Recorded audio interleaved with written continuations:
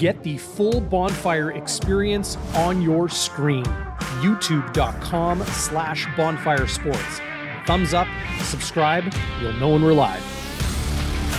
Enjoy the games.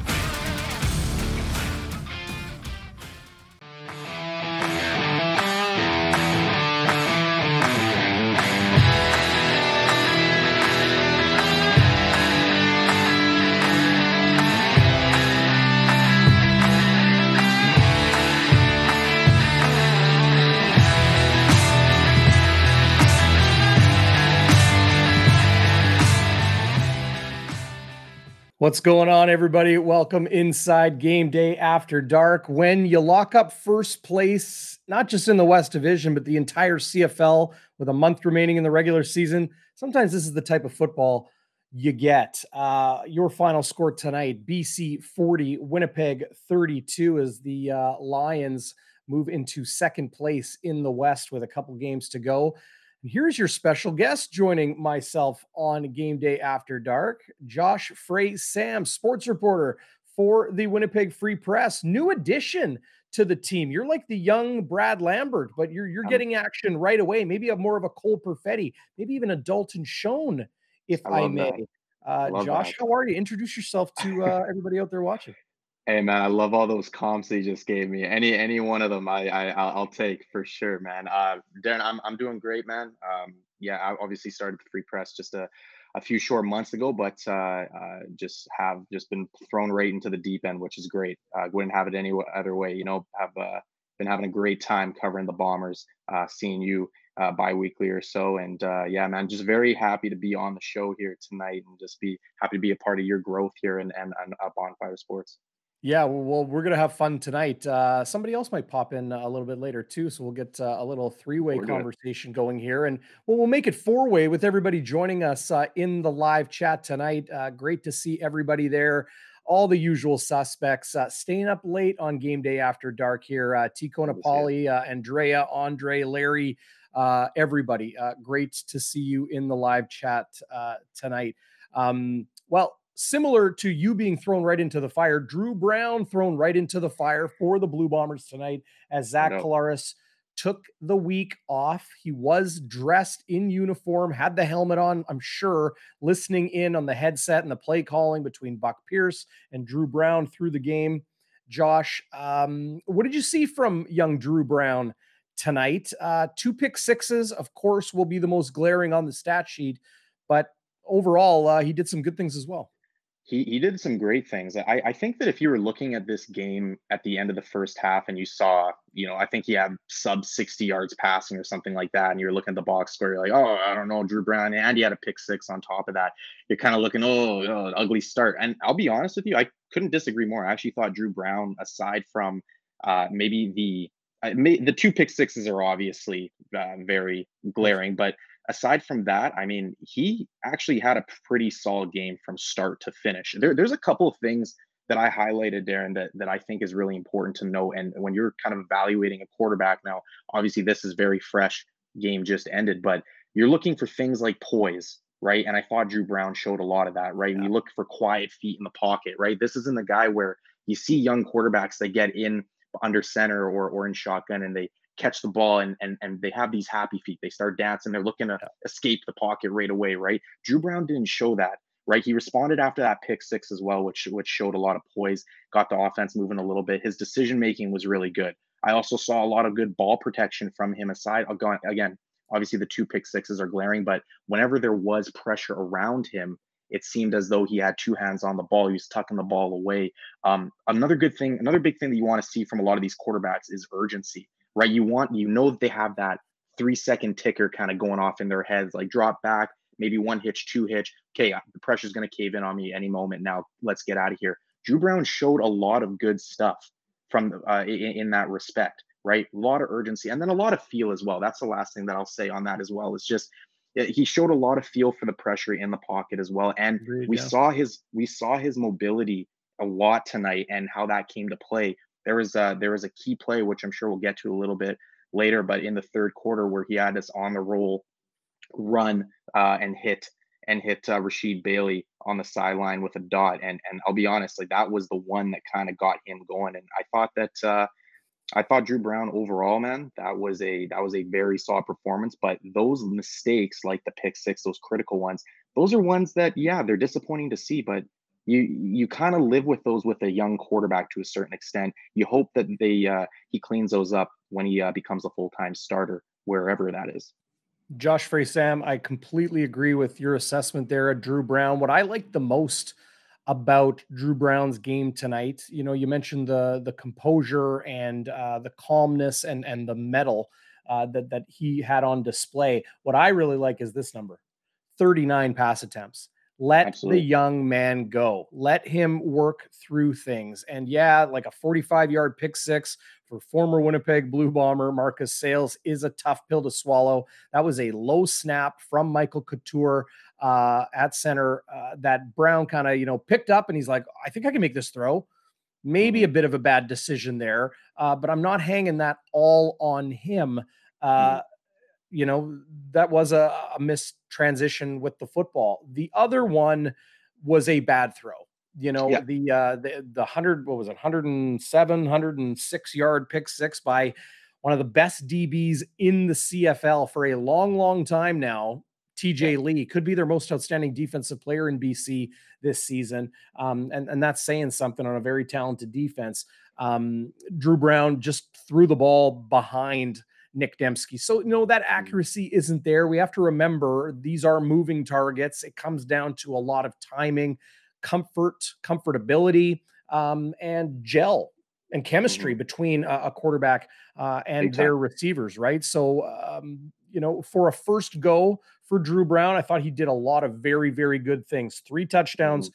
325 yards. Yeah, the two pick sixes, the two interceptions definitely stand out. But a quarterback efficiency rating, Josh, of over 100, Yep. 100.9 for Drew Brown in front of an O line with no Pat Neufeld, no Stanley Bryant, no Mhm. Jamarcus Hardrick, a Mm. Canadian, Jeff Gray, playing tackle.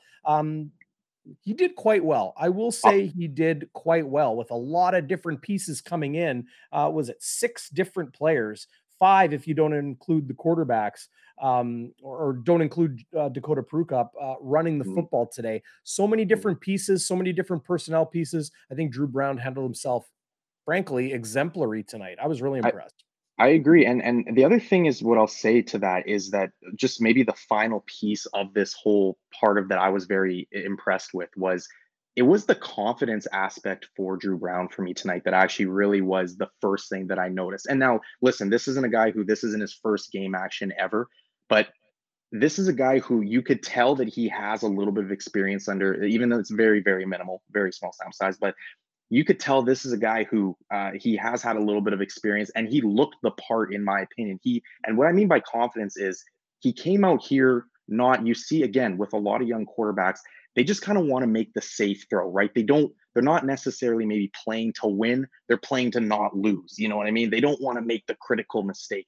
And I Right. thought that Drew Brown, he didn't look afraid to make the critical mistake. And you saw it when he threw the first pick six, he came back, he bounced. That's what I mean. I was talking about his poise. He came back right away and he started slinging the ball even more. But what I was also saying to that point was I'm not sure what his total air yardage is, what his average intended air yardage was tonight Right. per throw, but I want to guess that it was actually pretty. It was a big number because he was taking deep shots. He was not afraid to let the ball go. He was not afraid to sling it. So to your point, with those 39 pass attempts on the night, a lot of those ones he was not afraid to sling it down the field on the run, whatever. I thought that Drew Brown, it was all in all, like if I had to grade him right now, I would give it a B plus. Yeah, I think I would agree with you there. Well said. Welcome inside Game Day After Dark for all of you just joining us here. Josh Frey Sam of the Winnipeg Free Press stepping in, similar to Drew Brown tonight for Zach Kalaris. Josh in for Zach Schnitzer, who, well, it's just late night for a young father of 2 with a house full of pets and a lovely wife to take care of as well. So good to have you, Josh. We might have somebody else popping in a little bit later as well. Lots to talk about Drew Brown. I want everybody's comments out there in the live chat.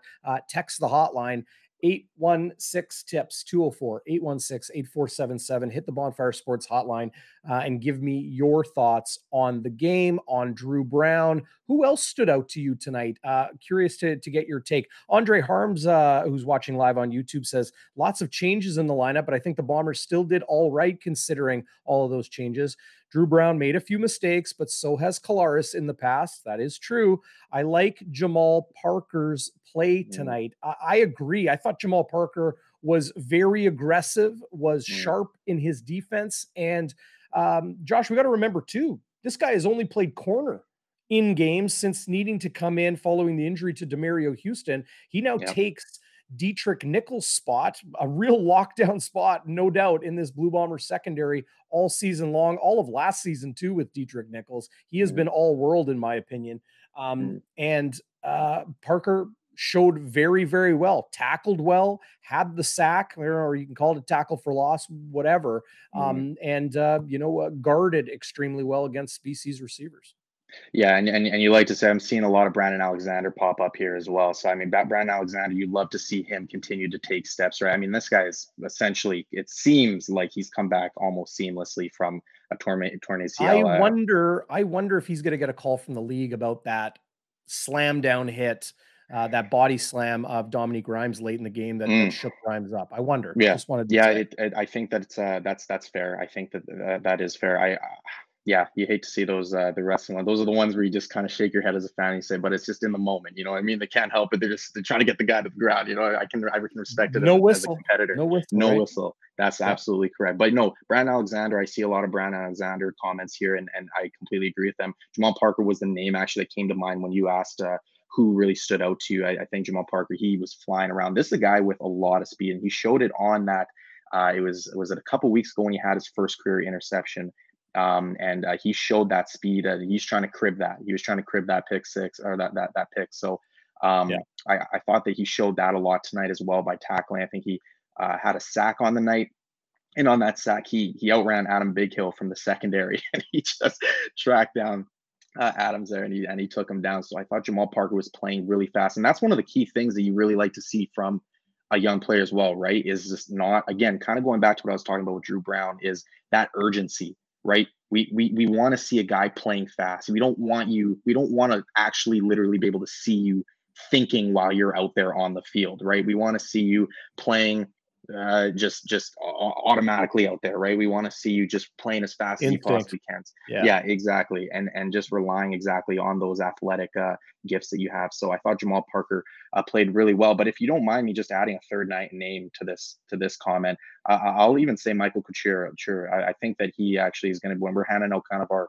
awards later on in the show here, I think that he might get the nod from me as far as my Warrior, just because Couture is obviously making his first start since week 2 with that broken arm, and so I thought that he played admirably there. And the offensive line as a whole, though, we can maybe talk about that. The offensive line as a whole was a little bit. I thought there was definitely room for improvement, but there is obviously a lot of moving pieces there.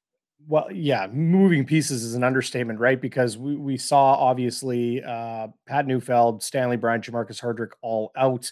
Chris Kolinkowski kicking over to guard, Couture coming in at center, Jeff Gray moving from guard to tackle, Liam Dobson getting his first start as a pro as well, the Blue Bombers' first round pick in 2021 at right guard. And, we saw Chris Kolinkowski getting looked at by Dr. Neil Creighton on the Blue Bombers sideline at one point. I only know that name because I've gone and seen the man myself.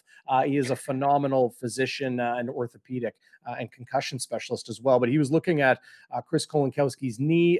We won't get an update on that until the Blue Bombers return to the practice field. It's not this week. It's next week. They have their third and final bye of the season upcoming here. And then, of course, the BC Lions coming to town in week 21 on Friday, October 28th. Pre-game, post-game, midweek, as always, as usually scheduled here on Bonfire Sports. The offensive line, overall, I thought they played really well, especially early in the game, Josh. They kept Drew Brown clean for the most part, you're not going to stop everything. It never happens, even when Bryant and Hardrick and Neufeld are in the lineup. But yeah, I agree with you. I thought Michael Couture played quite well. That low snap on the first pick six, the Drew Brown pick six to Yeah. Marcus Sales, I think stands out a little bit. But for a guy, like you mentioned, that broke his arm, it's his non-snapping arm, it's his left arm. He does snap with his right. For a guy to, have that happen to him early in the year, come back, be healthy enough to play, and then be the sixth offensive lineman because Chris Kolonowski essentially Wally pipped him, right? And for Mm-hmm. those that don't know Wally Pipp, it was, well, now I'm blanking. It was the New York Yankees outfielder, Lou Gehrig, who took over for Wally Pipp when Pipp got injured, and Pipp was a great player. And Lou Gehrig went on to play something like 2,000 games. And that was the end of Wally Pipp's time. But I don't think that'll be the case with Chris Kolonowski and Michael Couture. The Blue Bombers need as many healthy bodies as they can and guys that are experienced and ready to go. Josh, I think the conversation all surrounds a greater perspective of what the Blue Bombers want to accomplish in this final month of the season. I talked about it on Bonfire midweek this week with Zach. I talked about it on Game Day Winnipeg with Chris Walby here on Bonfire, that the strategy the Blue Bombers are working to employ wasn't just on display in the depth chart with a lot of the veterans not dressing.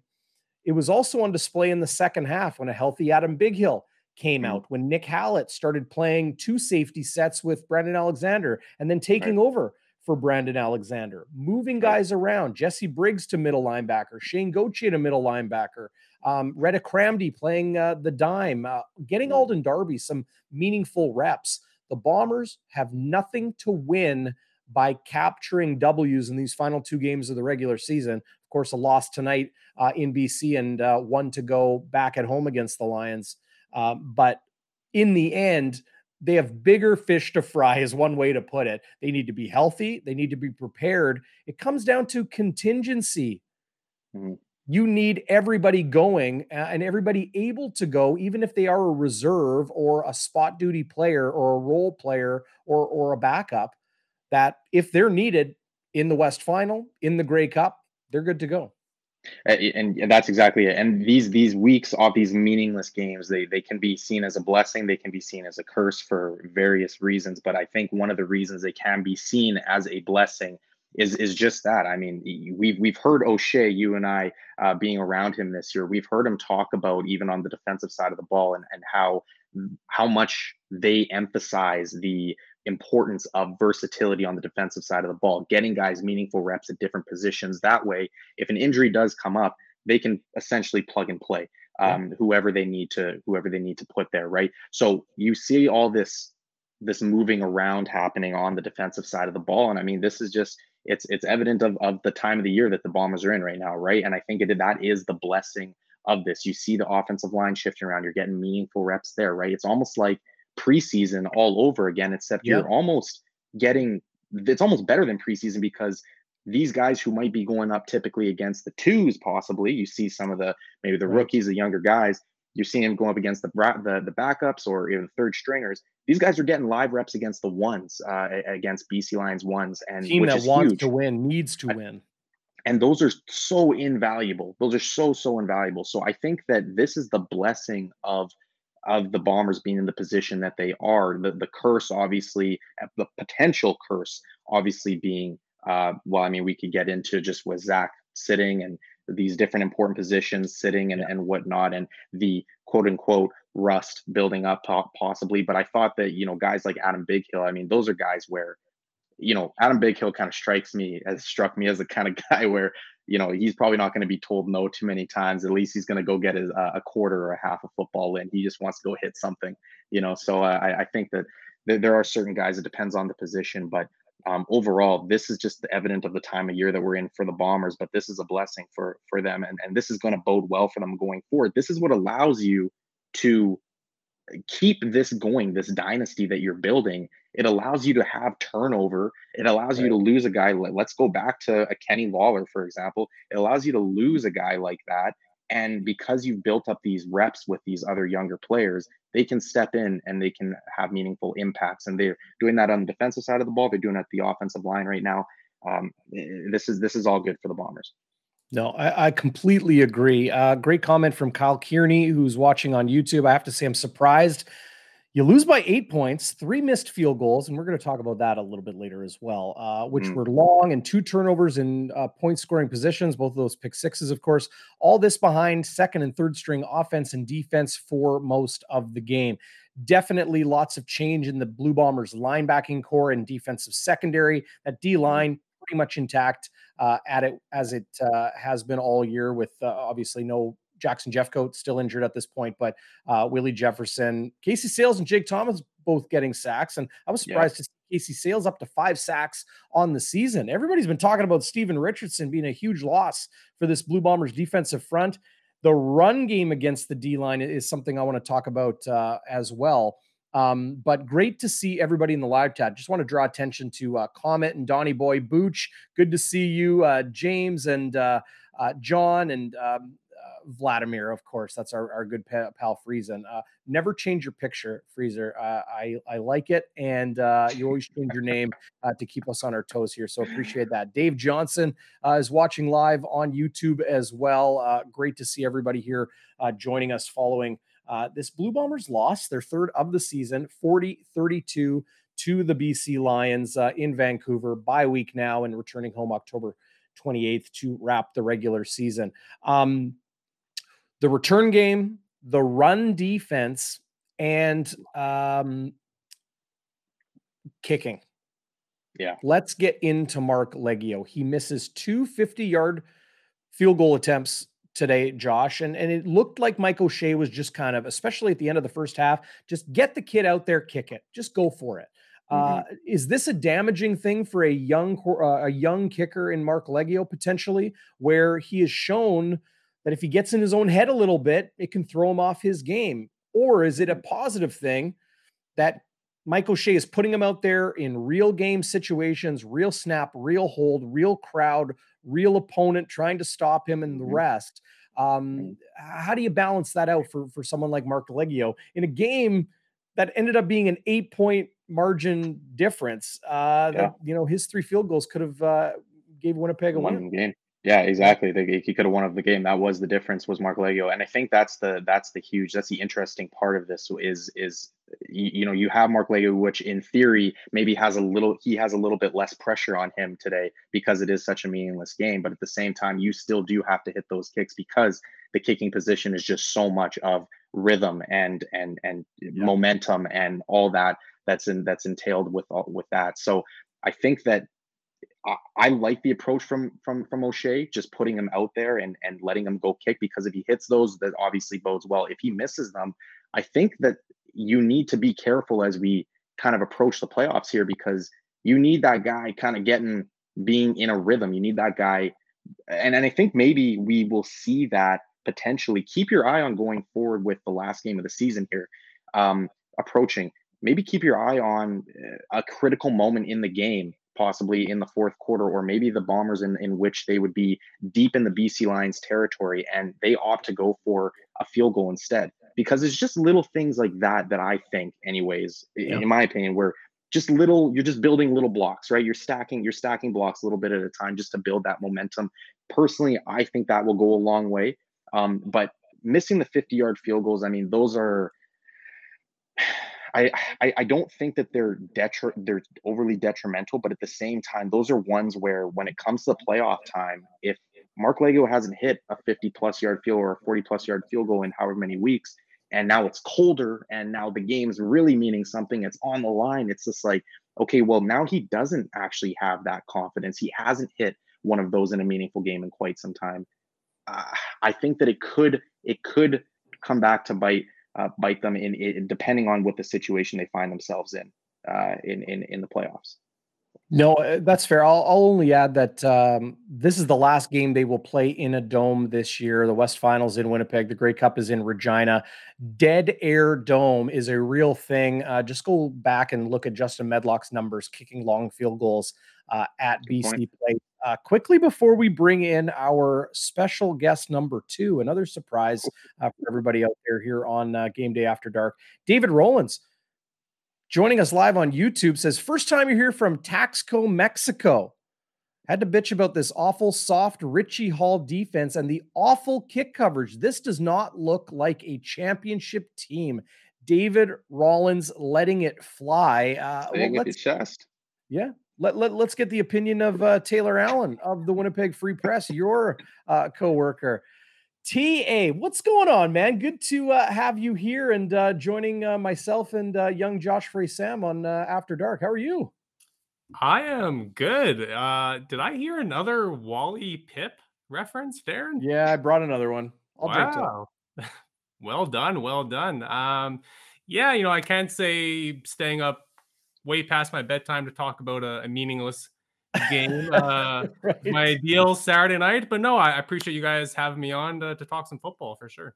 Yeah, like what did you see from the Bombers' kick coverage tonight? Terry Williams went off. Of course, Janarian Grant did quite well as well. But kick coverage is it's an area of a football team that if you're weak at, you're susceptible at any time because those opportunities are going to come to an opponent. And like we saw from Terry Williams tonight, setting them up with great field position to score points. Yeah, I mean, the first play of the game, he takes it to midfield, and that's never an ideal start, obviously. And Mark Leggio, he had a couple tackles tonight, and it's kind of nice here and there when your kicker can make a tackle, but ideally, you don't want your kicker to be helping you out too much in that regard. So yeah, definitely a little sloppy, but I mean, I think come playoff time, I wouldn't be that concerned about it. I mean, let's take a step back and realize what the Bombers had at stake tonight. It was really nothing, obviously. So I think it kind of showed in some areas tonight for sure. But yeah, that was definitely a glaring hole for them tonight. Their kick coverage.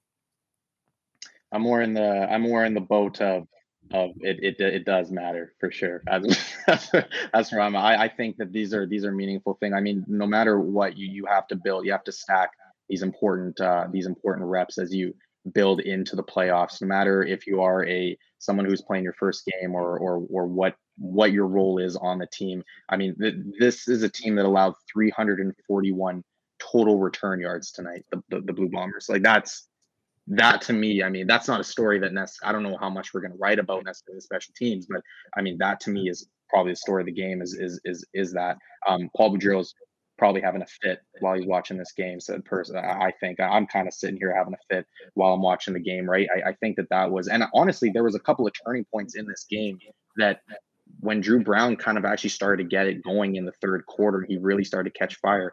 That kicking game really killed a lot of momentum that the Bombers had at certain points in the game, which I thought was really crucial. So those are things that need to be cleaned up going into the playoffs. I mean, I can't necessarily remember the last time I saw this bad of from the Bombers performance on the kick coverage, but so I'm not overly worried in that respect, but definitely think that just makes the next game that much more important to kind of build some momentum going into the playoffs.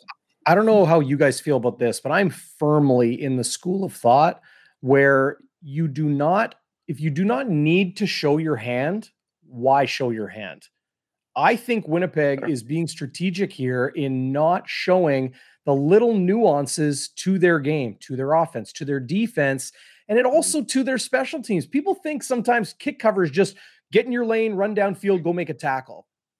There is a lot more to it than that. When you're playing at this pro level, when you have somebody like Paul Boudreau Jr., who has been doing it for a long time at a very high level, the Blue Bombers special teams coordinator, his father, Paul Sr., did it for over 20 years in the National Football League as a special teams coordinator, winning Super Bowls, signing contract after contract because of how good he was at the strategy of special teams. I think Winnipeg is smart in not showing all of their cards when they don't need to. I will be concerned when it happens, like, maybe it's too late to be concerned about it, at least for us to talk about it on Bonfire, but when it's the West Final and the other team, whether it's BC or Calgary, starts racking up the yards, or whether it's the Grey Cup and it's Toronto or Montreal or even Hamilton for a third straight time coming out of the East, that's when I'd be concerned. I just don't think it's I'm just not. I just don't think it's a factor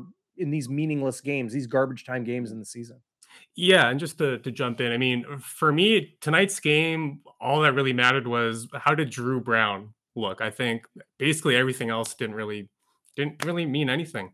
There's a couple other guys I was looking at. Desmond Lawrence, his first game with the Bombers, Liam Dobson, his first start as well. So there's definitely a couple players that I had a close eye on tonight to see how they were doing in some of their first action as well. But What do you guys think of Lawrence?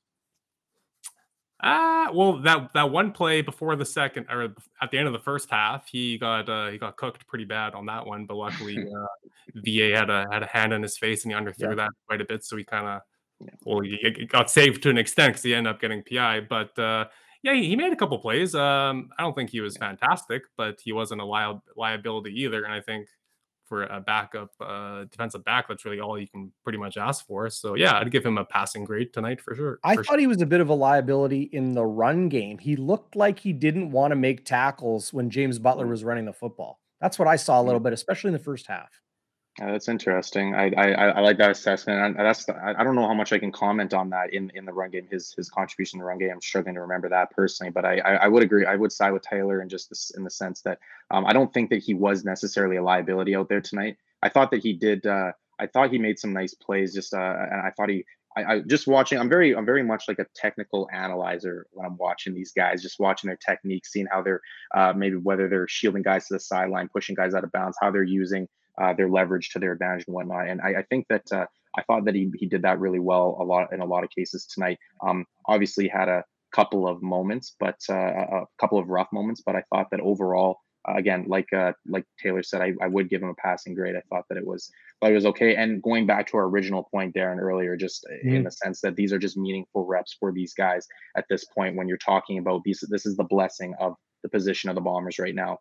This one game, although it might not seem like anything crazy, those reps for the younger players, the guys who are making some of these crucial starts in their careers, their respective careers, these could pay dividends going into next season, for example, or maybe if there is, knock on wood, there's an injury in the West Final, for example. I want to get you guys to help me with what Zach Schnitzer and I always do here on Game Day After Dark, and that is hand out our special recognitions tonight. Walby's Warrior, Westwood's Wide to the Right. We will have our Happy Honker Award, courtesy of our legendary broadcasters of years gone by at CJOB, as well as our Bonfire Burning Point, not the TSN Turning Point, the Bonfire Burning Point tonight. And then we'll hand out some game balls as well. Before we do that, I do want to mention the Winnipeg Rifles, Winnipeg Junior Football, play their regular season finale tomorrow, 3 p.m. kickoff, live at IG Field. So head down to the Bombers Stadium to bring the Rifles home in the regular season. They are still top 10 in the nation, despite being third in the powerhouse Prairie Football Conference. They have the league's leading passer, the country's leading passer in Bryson McNeil. Like 5 different receivers this year have had over 150-yard performances. A great defense run by defensive coordinator Justin Kasich. They are a sight to behold. So if you head down to the game tomorrow at 3 at IG Field, tickets are $15, 10 for seniors, and kids under 18 are free. And if you can't make it down, you can catch the game live. I'll have the call with Brady Meeks, their starting running back who broke his hand a couple weeks ago. Might return for the playoffs. We'll see, but he'll be doing the color with me, cjfltv.com. And you can find everything you need on riflesfootball.com. Taylor, we'll start with you. You joined us late, but you're first up here. Your Walby's Warrior tonight, the guy that went to battle and got it done. I think it's going to go to Rashid Bailey. I mean, good pick. Again, this game didn't really mean anything, but Rashid, he was into it. He was jawing at some guys, and Josh mentioned it earlier. That catch he made on the sidelines before his touchdown catch was one of the best plays of the game as well. And yeah, I mean, Rashid had no catches last week, and there's been some times this season where you kind of sleep on him, you kind of forget about him, but then you'll have a game like this where he kind of really reminds you how talented he is. And I think, honestly, he has some of the best hands in the CFL. That doesn't get talked about quite enough. But when you're playing with so many good receivers, Dembski, shown, and Ellingson at one point. It's been kind of hard for him to have too many breakout games, but yeah, I think Rashid, just the intensity that he brought and some of the plays he made and the effort he had. Yeah, I think he would be my pick for Walby's Warrior for sure. Yeah, 14 targets, 11 catches, 121 yards, including a long of 22. And I can't remember the last time Rashid Bailey had a 2-touchdown game. So a good choice by you, Taylor. Who do you got, Josh? 14 targets for Rashid. Oh, I know we all been covering him. That guy wants to get the ball. Hospital ball, that first pass from Drew Brown. Talk about an easy one to get things going. Yeah. That was a scary play. Yeah, no doubt about that. Yeah, no, Rashid, that's a great pick, Taylor. I like that. I actually kind of alluded to it earlier with Michael Couture, but you want to know what? I'm actually gonna go in a different direction here. I just finished crapping on the special teams, but I'm gonna go to the guy who I actually believe kind of held Winnipeg in this game at certain points, and that's Janarion Grant. I thought this guy, Janarion Grant, FYI, I believe I will go on record saying, because I'm very confident in this, I think he set the Bombers' all-time kickoff or return touchdowns marker. So he now is solo. He tied that earlier this year, and I think he's solo in that category, all-time return touchdowns franchise leader. So Janarion Grant, shout out to that guy, man. Was a Warrior tonight. Obviously racked up a lot of return yards on his own. And like I said, I thought that he's a Warrior just for the simple fact that there were moments in the first half where the offense was maybe sputtering a bit. Defense was kind of sputtering a little bit, but Janarion Grant was able to kind of keep us, hold us together, give us a decent field position, keep us in this game, and ended up making it a pretty cool game and entertaining game, all said and done. Just to answer Andrea, kickoff and punt return, I think it's his all-time return touchdown for franchise leader. Yeah, I used to love Keith Stokes. Loved Keith Stokes. I was just gonna say that exactly. Yeah, I had a Keith Stokes jersey as a kid, so I got to admit, nice. Seeing Keith lose his record hurts a little bit. But Janarion Keith Stokes might have been a reason why I wore number 3 when I played for the St. James Rods back in the day. Did him no service with my level of play, but Keith Stokes was one of my favorites to watch. So congratulations to Janarion Grant for hitting that mark with the Winnipeg Blue Bombers, 6 touchdowns in his career returning. I'm going to give my Walby Warrior to an individual Chris himself would be proud of, and that is Liam Dobson on the missed field goal, the tackle that he made, chugging along with that big body to make the tackle, toe tip trip, in the words of our press box announcer, Tom Halleck. Good on Liam Dobson for that play. I think you guys had great picks, so I'll give one to Liam Dobson for that. Do we have a Westwood wide to the right? You guys got a moment or an instance in this game or something that happened that just rubbed you the wrong way that you did not like? I'll start first. And again, I kind of alluded to it earlier, but this was, I thought that when Drew Brown made that, when he had that first touchdown drive in the third, it was the second drive of the third quarter where he made the nice pass to Rashid Bailey on the sideline. And then they ended up going, I think it was like a 7-play, 64-yard drive in the third quarter, which got them on the board here and really got the offense rolling. Best offensive series of the game to that point. The special teams gave up that 37-yard return, and I think BC, if I'm not mistaken, came back and answered with that. I thought that was kind of the moment where you just kind of shake your head at, because the offense is starting to roll. Hopefully you're helping your defense out by keeping them on the sidelines fresh, and then the special teams goes and gives up a big time return, and then they go down and they put points up on the board. So I thought that was kind of my shake my head moment in this game. Going back to crapping on the special teams, that's my low hanging fruit for tonight. Yeah, I think for me, it's got to be, it probably wouldn't have made any difference anyways, but the very end of the game, the Bombers get that last touchdown, then the 2-point convert, so they have a chance to do an onside kick, and you never know, crazier things have happened in the CFL. Could have maybe got themselves the ball and, a chance to tie the game, but then they didn't do an onside kick. They kicked it kind of downfield, and I don't know if just missed it or that was just the call or what, but that was a real head scratcher, and that's what they were talking about on the broadcast as well. So again, onside kicks work basically 1 out of a billion times, but they're always kind of fun to watch. So that was kind of just a lame note to end the game on, just kind of a confusing one as well. So I think that would be my Westwood wide to the right. I think Darren, did you see that? Did you see that comment that just came up with the penalty there? I think that's an important one to know. Just with like when you're stepping out of bounds, that's kind of like the rule. If your returner steps out of bounds and then touches the ball, that's just considered he now is a part of the out of bounds, and that Right. becomes an illegal kick out of bounds. I think that's important. That's a heads up. That's like one of the top IQ plays. I think like I saw that years ago with I'm a Packers fan. Just let's put that out there for everybody. I'm a Packers fan. Taylor doesn't love that, but Sheesh. Randall Cobb. I think it was Randall Cobb, and there was actually another player that did that. I kind of can't even remember who. He did that years ago in the NFL, and he stepped out of bounds. And that was one of the first times that we had seen that in a long, long time. And then I swear it's happened like a dozen times since that I've seen that in the NFL and the CFL. And so it's just kind of this one rule where step out of bounds and then you touch the ball. It's this very high IQ play that gives you very good field position. Yeah, I'll give my Westwood wide to the right tonight to a couple of the calls, maybe just the officiating overall in the game. I normally do not crap on the officials in a game. I just thought maybe they weren't as sharp as an entire crew, and they could have been tonight.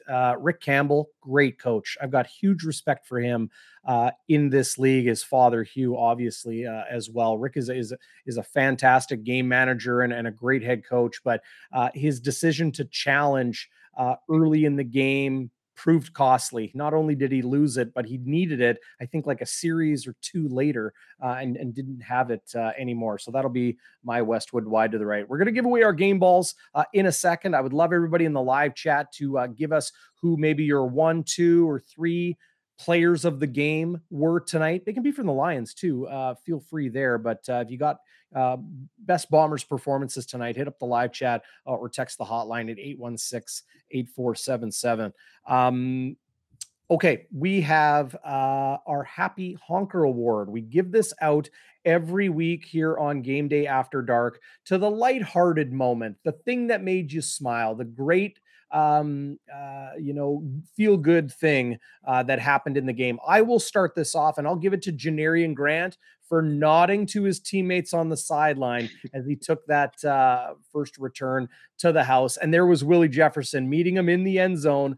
He was on the sidelines holding his helmet, and there he was, first guy to celebrate with Janarian Grant in the end zone. That was a fun moment for me. I smiled a little bit with that one. Yeah, that was a good one, and kind of similar to that, but on a negative play or 2 negative plays. I think it was after both of Drew Brown's pick sixes. He stood on the sidelines. I think Josh mentioned this earlier before how well he kind of carried himself after those picks. But anyways, he's on the sidelines, and there's a lineup of guys going up to him, just patting him on the back, patting him on the helmet, basically saying like, "Hey man, it's all good, it's all good, it's all good." And I think that kind of paints the picture of what this Bombers team is, what this Bombers team locker room is like, and stuff like that. So there's no worse feeling than throwing a pick six, I'd imagine. So having so many guys come up to you and immediately say, "Hey man, don't worry about it," I'm sure that helps them quite a bit. So I think that gets it for me.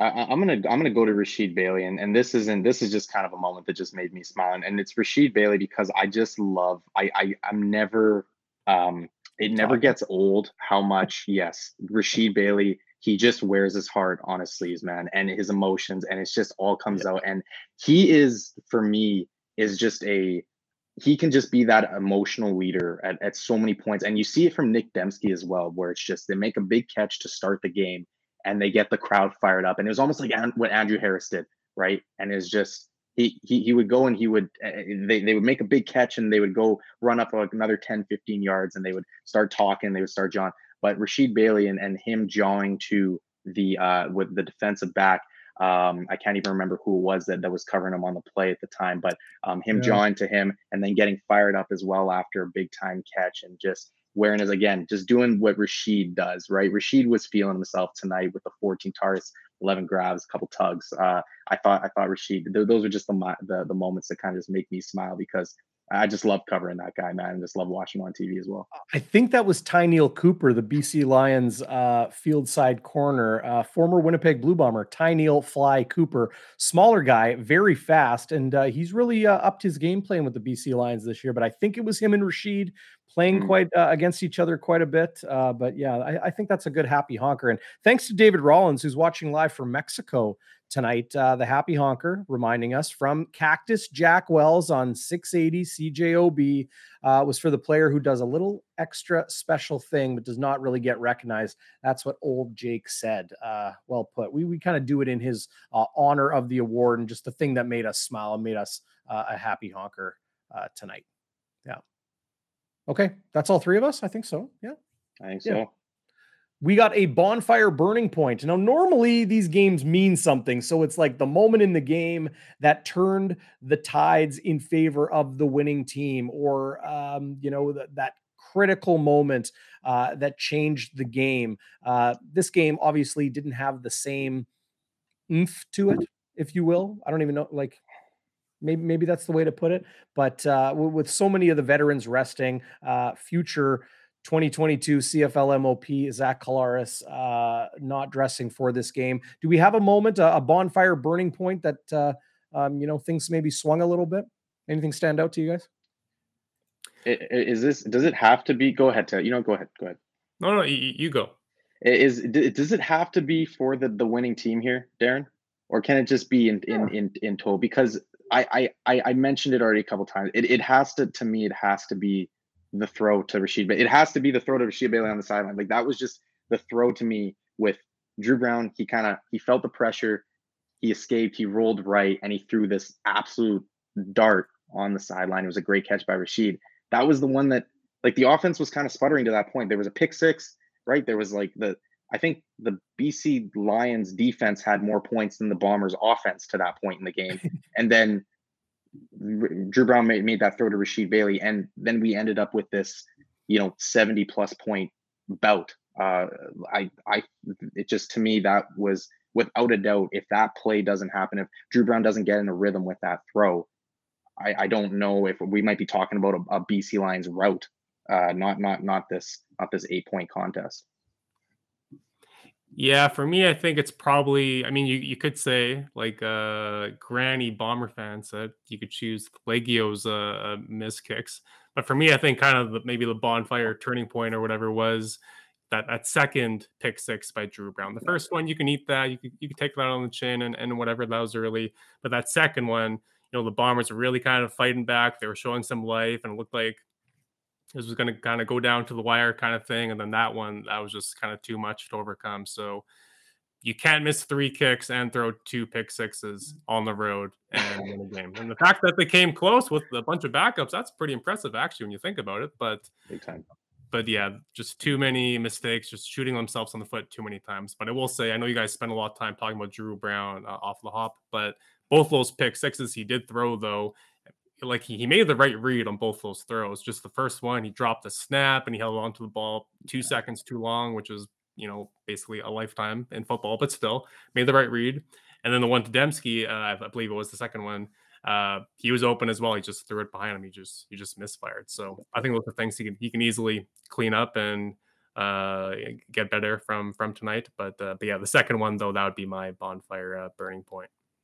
Before I give you my bonfire burning point, I want to ask you guys, did you notice Drew Brown's touchdown to Rasheed Bailey was almost like a no look? They were working that out route to Nick Demski over and over and over again. And that was the one that TJ Lee picked off for his pick six. But all game long, they're working that 5-7 yard kind of curling, unsharp out for Nick Demski. And on the Rasheed Bailey touchdown, where I can't remember if it was first or second, forgive me, but grabbed it low and then, reached it across the line. That was like a no-look pass. It was very kind of Patrick Mahomes, subtle to notice, but he is looking at Demski and throws it, maybe 8 or 10 yards to left of where he's looking to find Rasheed Bailey for the touchdown. And you could see Ragamba and TJ Lee and I think it was Lucius Purifoy. They're all kind of like, what are you doing? You missed the guy. Like, it's almost like they gave up on Rasheed, and that's why he was able to kind of catch it low and reach it over the goal line, because the defender gave up on him. They thought Drew Brown was throwing it to Nick Demski on the quick out. I thought that was masterful. That goes to the whole point of this, the confidence. I mean, that's Yeah. That's what you can't. I mean, I don't know. You can't really teach that. That's just something that you either got it or you don't. That's the poise. That's the confidence from Drew Brown. So kudos to him. But I did not. I actually didn't notice that, Darren. So very good point to bring that up. Yeah. And I'm not going to say Drew Brown is going to one day lead the Bombers or any team to a Grey Cup. But if you look back just at Bombers history, just these past 20 years at least, other than Chris Streveler, and even him is kind of an iffy example. Like, when's the last time the Bombers have had an in-house young quarterback with promise that has actually panned out? You can rattle off 10 names of guys who, for a second, people thought might have been something. But Drew Brown, to me, I think he's probably the most promising quarterback prospect this team has had in a very, very, very long time.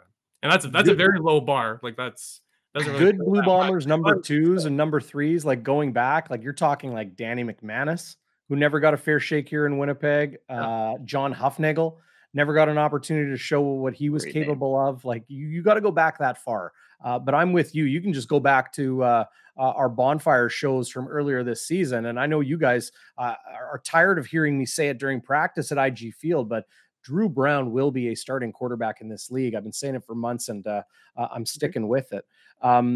One question we got here that I definitely want to get into, guys, before we hand out our game balls. Tico Napoli. Yeah, DB, what about Nathan Rourke? Is getting closer to playing? Do you guys expect Nathan Rourke to play October 28th in Winnipeg for the regular season finale, following Farhan Lalji's report from the sidelines saying he talked to Rourke, he talked to head coach Rick Campbell. They are optimistic and expect him to return to practice within about a week and be ready to start on October 28th.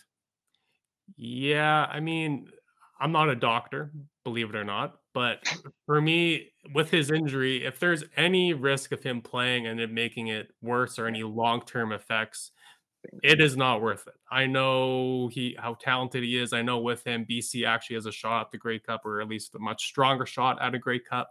But for me, he's so young. He has such a long career ahead of him, so much promise. And he's going to have some interest from the NFL for sure. Maybe as early as next year, despite missing half of the season, which is crazy to think about.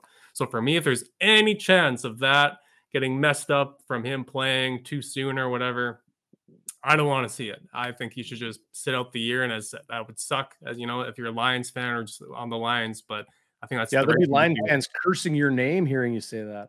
Probably. Well, they've been cursing me this week, so I get it. Oh, there you go. I'll join the club. But yeah, for the long-term impact of his career, I think he shouldn't play. But again, unless the doctors say, you know what, with this injury, even if you do get hit funny or whatever, it's not going to, make it any worse kind of thing, then sure, throw him out there. But yeah, that's the biggest storyline in the league right now. Like, is he or is he not going to play? So we'll see for sure.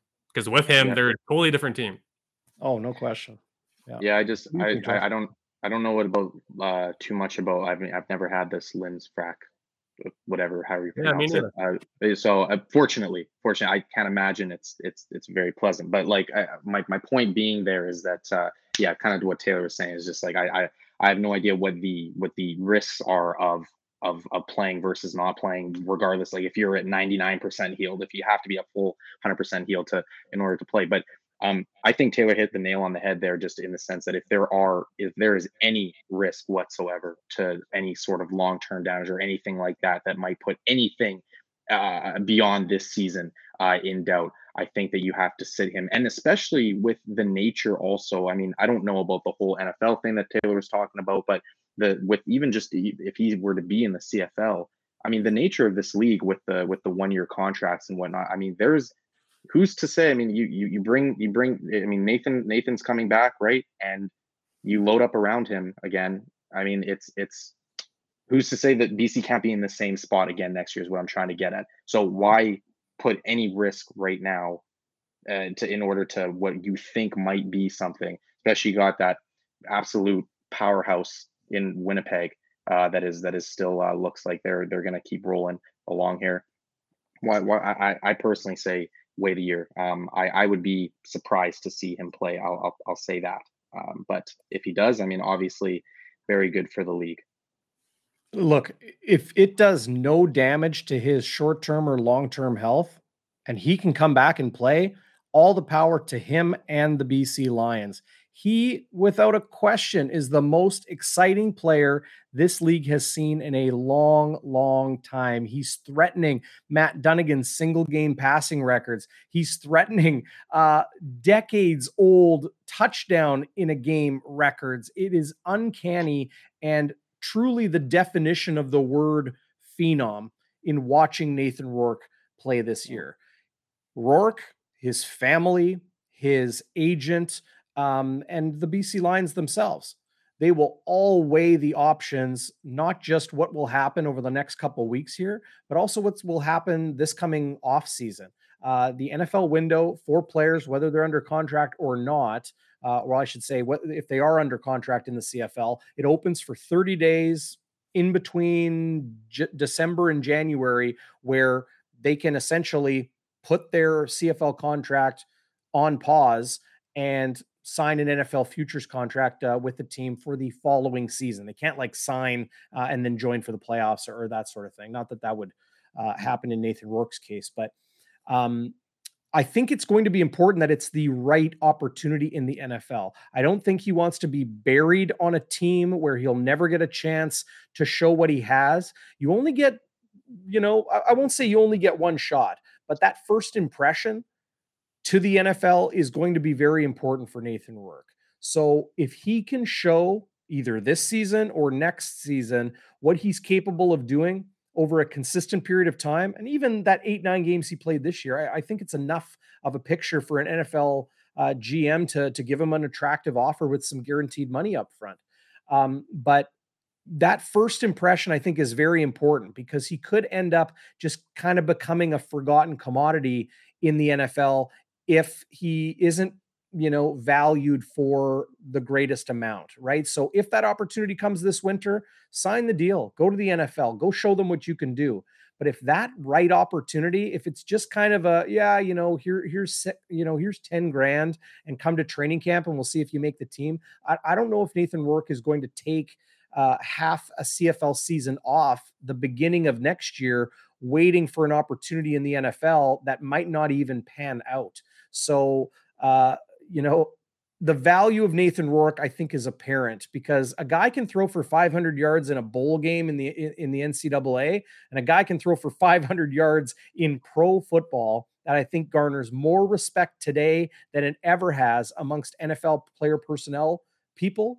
I think Nathan Rourke's value is real, and watching his brother do it too. I think there's some bloodline connection there that kind of piques the interest of a lot of scouts and GMs. So I hope the best for Nathan Rourke. I hope he's able to play again this year. He is great for everything and everybody. And the Bombers want to play against the best. You're never going to hear them say, "I hope he doesn't play." You might hear them say that, but they won't say that publicly. For Nathan Rourke, wishing him the best.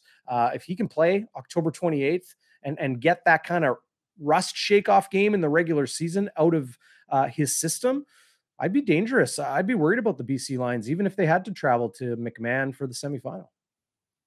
Yeah, and just on the Rourke to NFL talk for a second, I think he has the potential to definitely make it. But again, we have seen over the past, 10, 15 years how hard it is for CFL quarterbacks to make it down there. I mean, Yeah. you look at Ricky Ray, he spent a year with the Jets as their third or fourth string quarterback. You look at Casey Printers, he had a cup of coffee with the Chiefs. Henry Burris with the Bears. Bo Levi Mitchell in his prime, he tried to for the Vikings, didn't make the Vikings. So there's been so many guys who've put up huge numbers, been super successful, have even won great cups and stuff, and they haven't been able to crack the NFL. I'm not saying they didn't deserve to. Sometimes as a CFL player, you go down there and that you just have this stigma attached to you that, oh, you play in the CFL, you can't hang with us kind of thing, which is a load of what. But it's just been so hard for a quarterback here, other than Chris Streveler. And again, he's kind of a weird example because he's down there not because of his arm. He's down there because he's a Taysom Hill type of a talent. Right. So yeah, we'll see with Nathan Rourke. We're due for someone to make it down there. But you're right, Darren. I mean, for him, it's got to be a right situation. but missing half of the season, I still think he's gonna, get a lot of interest because he was that damn good in the 9 games that he did play. That's interesting. You guys are very high on Nathan, like getting the look. I'm not sure I'm ready to like say at this point in time in his career that he's ready for the NFL. Like I would personally like to see him for another season healthy, see what he can do. Obviously he came out guns a blazing, but there's people that get hot all the time. I mean, there's you get hot, you start feeling yourself, you go on a nice run. I'm not trying to discredit anything that Nathan Rourke did. I'm just saying that I would like to see him come back from injury and play a full season here, and then we can talk about whether or not he goes to the highest level. Because, like Taylor just alluded to, it is such a different game. The 11 players, the tighter field, just the whole strategic aspect of the game is completely different. I'm not quite ready to sit here and just say, yeah, Nathan Rourke he'll get a look at the NFL next year. But I mean, shoot, I'd love to see him prove me wrong. That'd be terrific to see the Canadian boy down there and making some noise. I'm with Lynn Reimer. Don't forget to hit the like button. Taylor Allen and Josh Frey Sam, they're going to be looking at the likes in this video tomorrow morning when they wake up before they head to IG Field for the Rifles game. So hit that like button, subscribe if you haven't yet. We appreciate that a lot. I think it's because Nathan Rourke is 24 years old. NFL scouts and personnel people are like, let's look at him now. You could bring in Zach Collaros. Well, he's 30 something. You could bring in, Bo Levi when he was getting his NFL look, he was 29 years old. Adam Bighill aged out of his NFL opportunity and signed with the Winnipeg Blue Bombers for the first time because he was 29 and they didn't want to give him any sort of guaranteed money for that offseason going into training camp. So you got to remember, if you sign a futures contract in the NFL, you're not playing in the CFL in June, July, and August. You're waiting for training camp to start in the NFL and then beginning in September. So if it doesn't work out and you are one of those training camp cuts or early season cuts, or, they need to find room on their practice roster because of injuries to a certain position or whatever, if you have zero reassurance, the apprehensiveness is real to sign that deal. If you know you can come to Canada, like Adam Bighill, sign for 6 figures plus. Nathan Rourke, man, that guy's going to get paid if he's able to play the way he has shown. I don't think it was an anomaly. I don't think it was a flash in the pan. I think learning under Michael Riley and then coming in the way he did in front of an offensive line people weren't sure about. Yes, lots of weapons around him. But good on him. Good on Jordan Matsimick, their offensive coordinator in BC. They had lightning in a bottle with Nathan Rourke earlier this season. We'll see how these next several months shake out. Guys, just kind of as we've just eclipsed the 1 hour mark here. It is 1 a.m. Central Time here in Winnipeg, so don't want to keep people up too late, even though our viewership numbers are highest they've been since we started the show. I guess that's you, Taylor. Thanks for joining. It's the Winnipeg Free Press. When you got not one but two writers, right. Winnipeg Free Press. I mean, come on. Well, your words are being printed. Well, no, they're not. I guess it's Saturday. You don't have a paper on Sunday, right? You got a paper on Monday. On Monday, I will have some words. Yeah. Okay. Good. And Josh, you'll have some words about the Winnipeg Rifles. I know that. I will have some words about the Winnipeg Rifles. Yeah, and I have a feeling they're going to be good words because they're playing the Edmonton Wildcats and expecting them to come down with a win at IG Field. Let's give out our game balls as we wrap things up here on Game Day After Dark. If you want to give out 1 or 2 or 3 or a whole bunch, that's up to you. I think I've got a choice or 2 that might surprise some people tonight, so I'll let you guys go first. Anybody jump out to you that you want to give a game ball to? Josh, you go. Can I take the quarterback? I mean, let me. I praised Drew Brown a lot, man. I gave him a B+ on the day. I thought that he was terrific tonight. I thought that he showed a lot of good things. I'm not even the 2 pick sixes.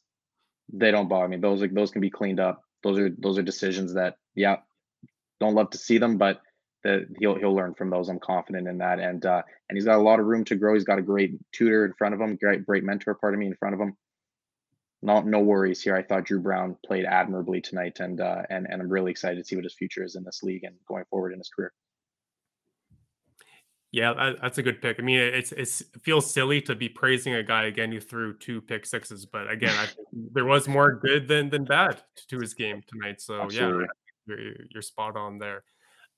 For me, we've mentioned Rashid Bailey quite a bit Yep. tonight, so I'll move on from him. Well, Jamal. give him one. I'll give him one. I'll give one to Rashid. Okay. Great game. Okay. Well, okay. There we go. Rashid gets one. How about Jamal Parker? I mean, this There Bomber you go. Nice. secondary so banged up. Nick Taylor, Demario Houston, you lose both of those guys. Brandon Alexander just coming back from injury and stuff as well. They really need Jamal Parker and Evan Holm as well to kick it up a notch and be hits. And I think those guys have had some growing pains for sure.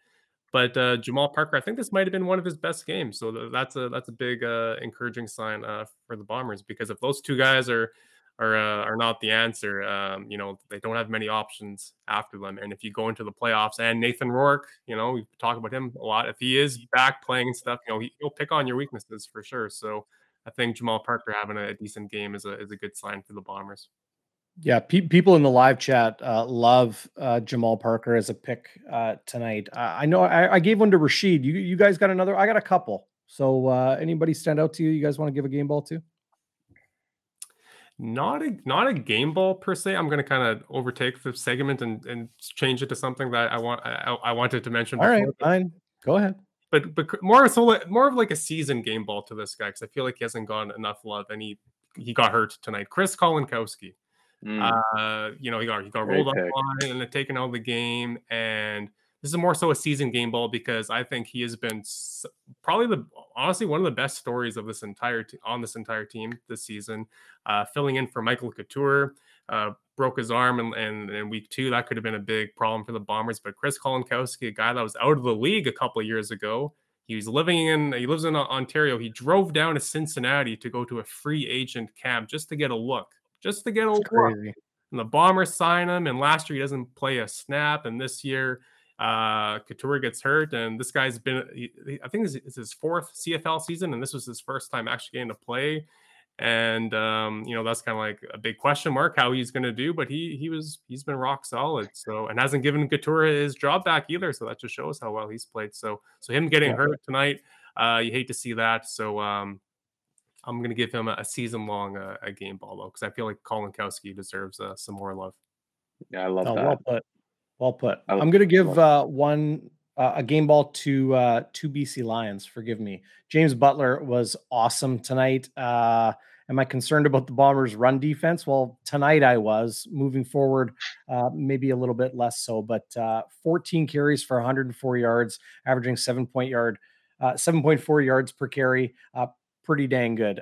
Terry Williams gets a game ball. He was awesome in the return game tonight. So too was Janarian Grant. My surprise game ball goes to Jeff Gray, who did not look out of place at all, playing pretty much the entire game, unless I missed something, at left tackle. I think he definitely deserves a game ball, a maligned player at times in the opinion of many people, including myself. I've been a critic of his, but if the Winnipeg native and University of Manitoba Bison's product has shown to get better all the time, we know he is smart and strong and talented, and now he's putting it all together, playing a very, very tough position, the toughest position on the offensive line, protecting a young quarterback in Drew Brown's blind side. So maybe my number one game ball goes to Jeff Gray tonight. Great job.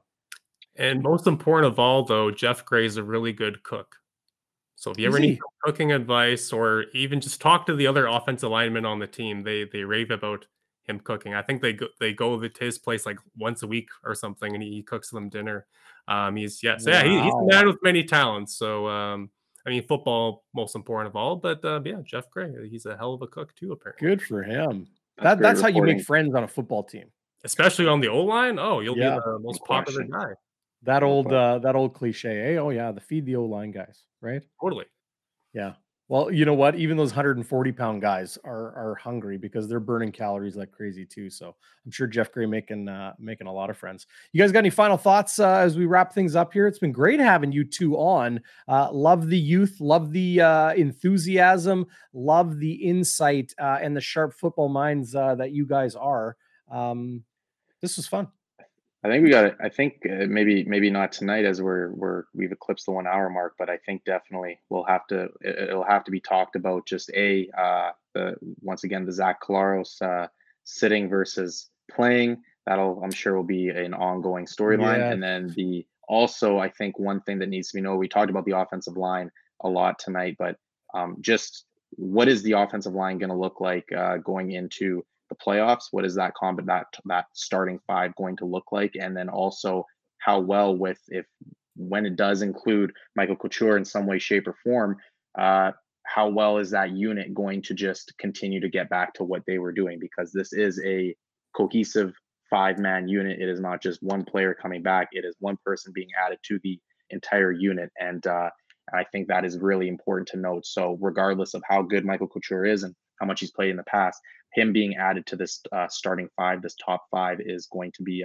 is crucial. So I think that's something that we got to keep an eye on going forward, and it'll be really interesting storyline going into the playoffs. Yeah, and I think I'll take my my final thought and use it on. It blows my mind that there are still some people out there. I know I just spent 10 minutes praising him earlier, but there are people out there who think that Nathan Rourke should win the most outstanding player award. For me, Go off, Taylor.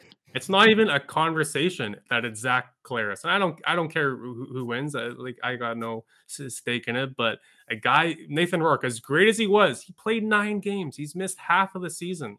I kind of envision any other professional sports league giving their MVP, most outstanding player, whatever you want to call it, to an individual who had missed half of the season. And I know the CFL is only 9 teams, so it kind of skews it a little bit and whatever. But Zach Collaros, you look at his numbers, first in the league, second in the league, and basically every single important stat, most important of all, wins. And he's played every single game. And you look at the CFL these past couple of years, how many quarterbacks have been getting hurt?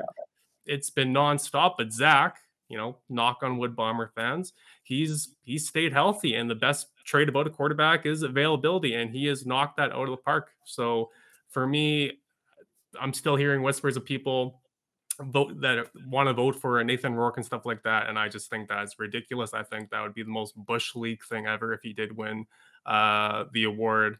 So yeah, I'll just use my final thought on that rant. So I concur. It's 1:14 in the morning in Winnipeg, so I'll say this: would it be as Bush League as somebody who tested positive for performance-enhancing drugs winning MOP?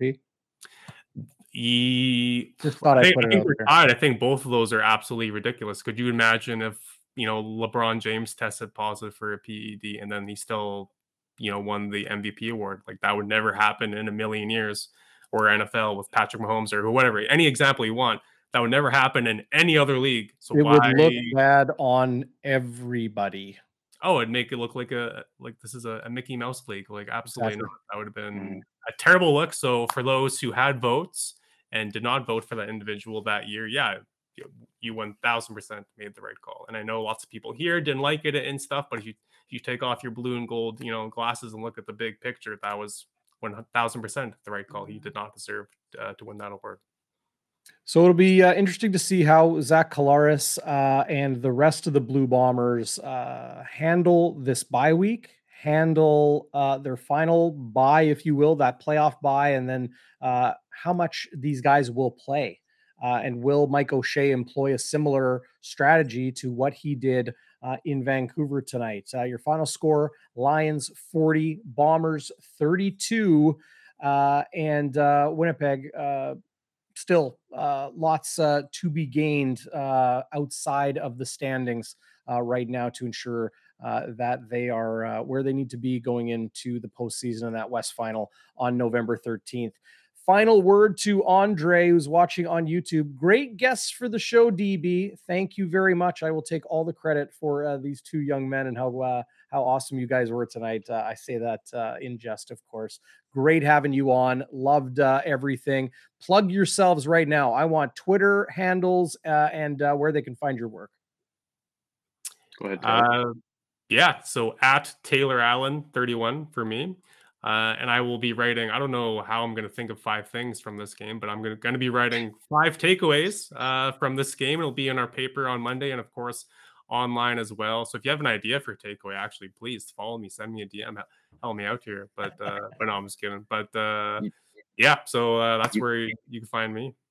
You can get the 5 things and just watch the show back tomorrow morning, and you'll get your 5 takes. Boom, your story's written for you right then and there. I'll word for word what you guys said. There you go. Yeah, my only plug here is at JFREYSAM at JFrySam on Twitter. New to the business, we are working our way up slowly but surely. But big sports guy, so if you enjoy sports, for sure, give me a follow, and happy to talk sports anytime. But Darren, thanks. Really appreciate you having me on here. Love the show. Love everything that you're doing.